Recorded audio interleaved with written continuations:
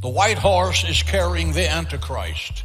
He is soon to appear on the stage of world history. He will be a deceiver. He will be a dictator, a global dictator. He will be a living devil, for the Bible clearly teaches that he will be anointed by Satan himself.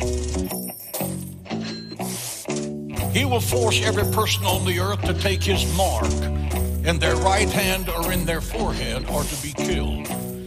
He will come promising peace to Israel for a period of 7 years, and he will break that treaty in 42 months. He will set up his image in the city of Jerusalem for the world to worship him as he establishes a one-world religion, a one-world government, and a one-world currency. This week, one of the major financial papers in the world, the Financial Times, called for the abolishing of cash. In time, that's going to be a reality. So I have to start without saying the word Mark. Last time, we've got to find a different way. Yeah, don't do that. That Previously on Interman Radio. No, that's been used already. No, that was quite a clip we just heard from... that was amazing. Yeah, Wow. So I mean, you don't want to laugh at when you're talking about Antichrist, because it's a serious subject, Mark, but you're laughing. It's hard not to, because there's a cloak and a hooded robe and a tail and flames. Sorry. That's a lot. Okay, so... in this passage, we're in 1 John. We're in 1 John chapter 2. And we happen to be going into a passage where the Antichrist is talked about. And in fact, John is telling us, he's saying, look, it is the last hour. And just as you heard in verse 18, the Antichrist is coming. Even now, many Antichrists have appeared. And from this we know that it is the last hour.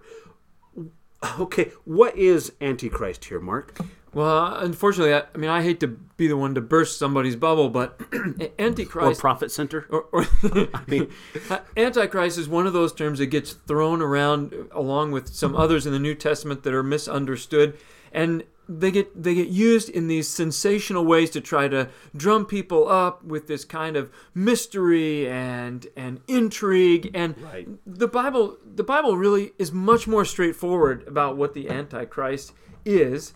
He says he tells us in 2 John verse 7, he says, many deceivers have gone out into the world, those who don't acknowledge Jesus Christ as coming in the flesh. This is the deceiver and the Antichrist. So the Antichrist isn't a person necessarily. It is a teaching. Yeah, exactly. It's a teaching. Person who's spreading a certain teaching would be anti-Christian, anti-Christ in their teaching. Exactly. 1 John chapter 4 verse 3 says, every spirit that does not confess Jesus is not from God. And this is the spirit of the Antichrist, of which you've heard that it's coming, and now it is already in the world. All those guys, they always look, the Antichrist is just right around the corner. Right. He's coming any day now. I think you might be here in your closet, under your bed, waiting to come out and grab you. And John says, well, there's lots of them, and they're already here. And that's when he wrote the letter. Right. So they've been hanging around for 2,000 years. It's a personification of a teaching. It's not a breed of demon that comes out, near the end times to destroy the world as the spawn of Satan. So the Antichrist teaching that he's talking about here is the teaching that Jesus did not come in the flesh. Right. Okay.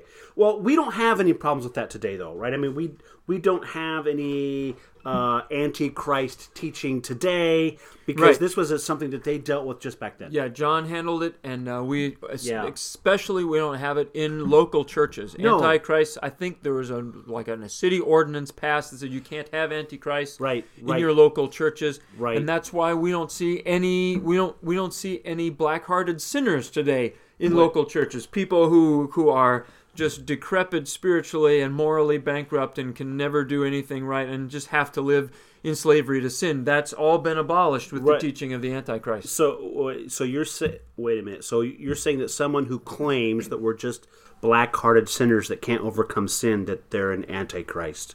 Yep. All right. So let's walk through that for just a second. Okay. So actually, I'm just gonna. Do you want to walk through? Yeah. No. Let's pause for a second for effect. That after I Okay, say this. all right. So you're saying that someone who claims that we're just black-hearted sinners and that we can never overcome sin, you're saying that teaching is Antichrist teaching. How long a pause do we... We'll say yes first. Yes! Then we pause. Okay, Mark. So let's walk through that for a second. Yeah. That is a bombshell. It really is. For many people listening. They're thinking, how did you come to that conclusion? Well, let's go back here for a second. First John is written. If we go back to the very opening of First John, he says what we have seen, what we have heard, what we have touched.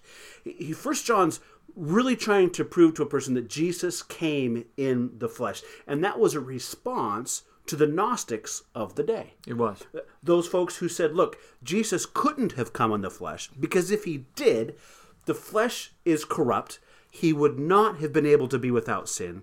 So therefore, since he was without sin, he came in spirit but not in flesh. Right. And that was the teaching that John was addressing in that day. Now today, Gnosticism would look probably something like this. Jesus came in the flesh, sort of, but not really in a flesh like yours or mine, because if he did, he would have sinned.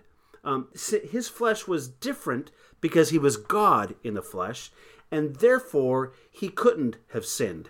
So that would be the modern translation of that, wouldn't it? Yeah, it would. And so really, that teaching contradicts what the scriptures tell us in Hebrews chapter 4, verse 15, that he was tempted in all things as we, yet without sin. Right. So a person who's going to claim that, look, Jesus made it without sin, but he's different than us, really, that is an antichrist teaching. It is, because it denies that Jesus came in the flesh. It means he came in some other kind of flesh. The result of that is that we can't look at Jesus as a pattern for us because his flesh was different than ours. Right. If we accept the premise that Jesus' flesh was just like our flesh, if he really was made like his brethren in all things and was tempted in all things as we are, and Jesus still lives perfectly, then the consequence of that belief is that we have to believe that the Spirit of God in us can do the same thing now, that he can live perfectly even though being tempted in all things.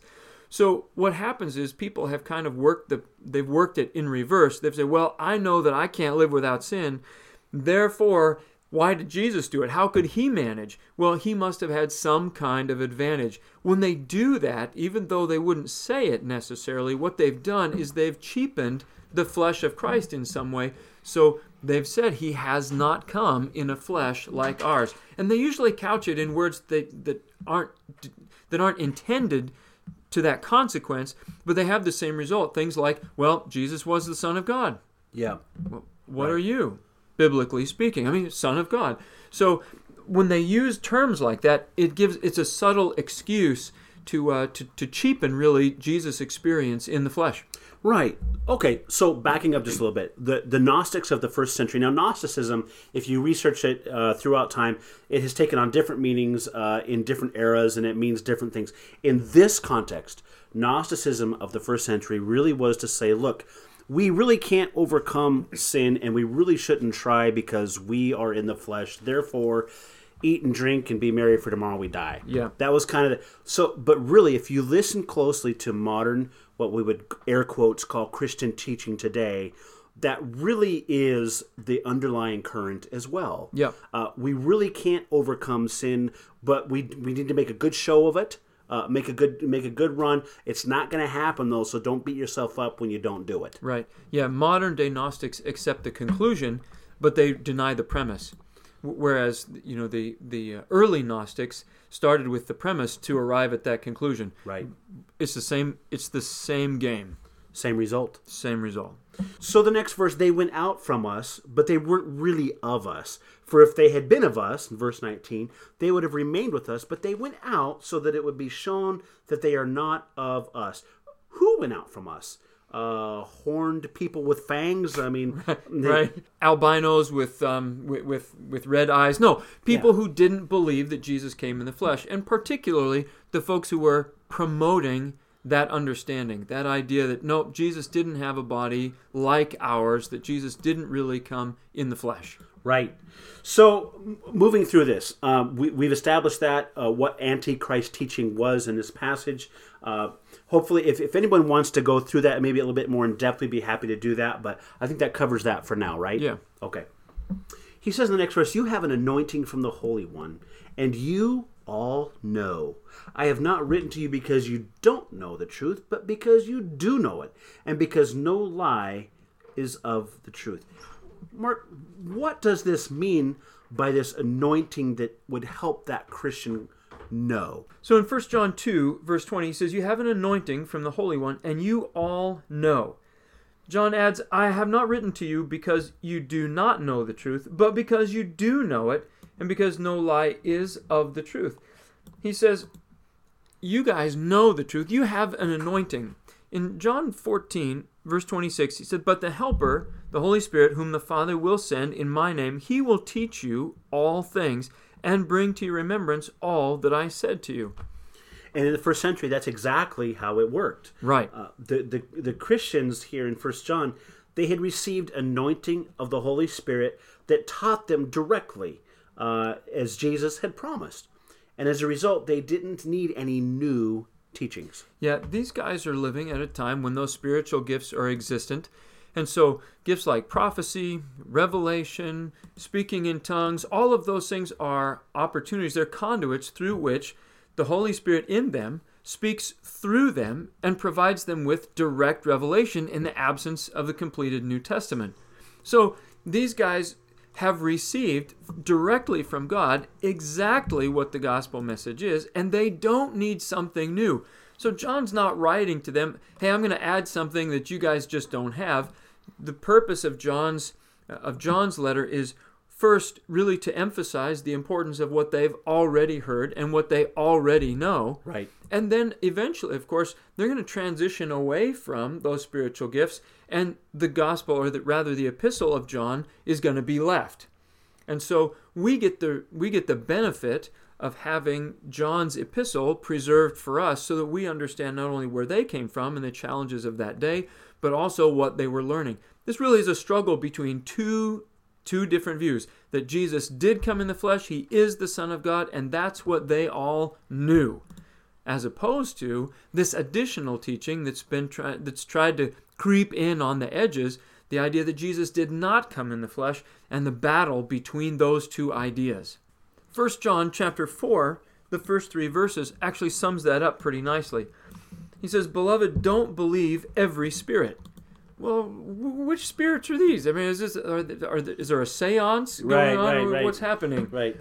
So these are people who are going to come into the assembly, and they're going to have a teaching, have a revelation, have A word from the Lord? They might. Yes. But John warns them. He says, "Hey, guys, not everybody who claims that I'm from God is from God." So he says, don't believe every spirit, but test the spirits to see whether they are from God, because many false prophets have gone out into the world. And those guys are the Antichrist's delivery system. They're the way through which that teaching moves. "By this you know the Spirit of God. Every spirit," this is verse 2, "that confesses that Jesus Christ has come in the flesh is from God. And every spirit that does not confess Jesus is not from God. This is the spirit of the Antichrist, of which you have heard that it's coming, and now it is already in the world." They were going to have to really do battle with this idea that was masquerading as revelation from God. Somebody would show up, say, "I have a word from the Lord," but if that word didn't include the idea that Jesus came in the flesh, John says, watch out. He said, that's not from above, that's from below. He says, if somebody shows up and they do confess that Jesus is the Christ, he said, that's the spirit that you ought to follow. Because they were going to... It'd be tricky in the first century. Somebody blow into town and let's put this into our existence as Christians and the battles that we fight every day. Somebody is battling sin in the first century, just like people do today. Somebody walks into assembly and says, "I've got a word from the Lord." All right, and they say, "You know what? That battle that you're losing to sin, you're going to lose. You don't beat yourself up. Stop feeling guilty over it. Yeah. Because really, you can't win that Right. battle because Jesus never really came in the flesh. He didn't have the same flesh as you. It would be tempting for a person to buy into that. Sure. Because no one wants to, I mean, especially someone who's sincere about overcoming sin and maybe beats themselves up for it and says, "Man, well, you know what? Maybe this is, maybe he's right. I can't overcome this. Why try?" The same would apply today, wouldn't it? Oh, it would. I mean, that has Antichrist clause all over it. Mm-hmm. It's just packaged for modern consumption. But that's exactly how that gets pitched in churches far and wide, all across the fruited plain, because it's insidious, it's devious.